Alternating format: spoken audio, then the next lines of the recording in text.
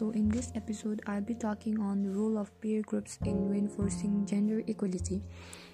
We all know what gender equality is and why it is important. Gender equality allows men and women to enjoy the same opportunity, rights, and obligations in all spheres of life. So the peer group, which are the members sharing similar attitudes, interests, and characteristics, what role they can play to reinforce gender equality are: number one, equal involvement of all the gender. Like peer group will have members, there should be equal participation by the members, irrespective of their gender, and equal sharing of roles and responsibilities must be undertaken.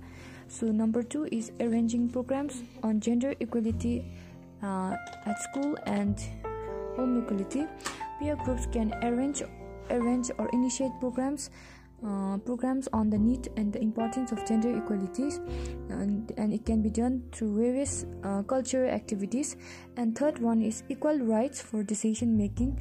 The opinions of each and every member should be considered irrespective of their gender, so there will be equal rights in the decision making process.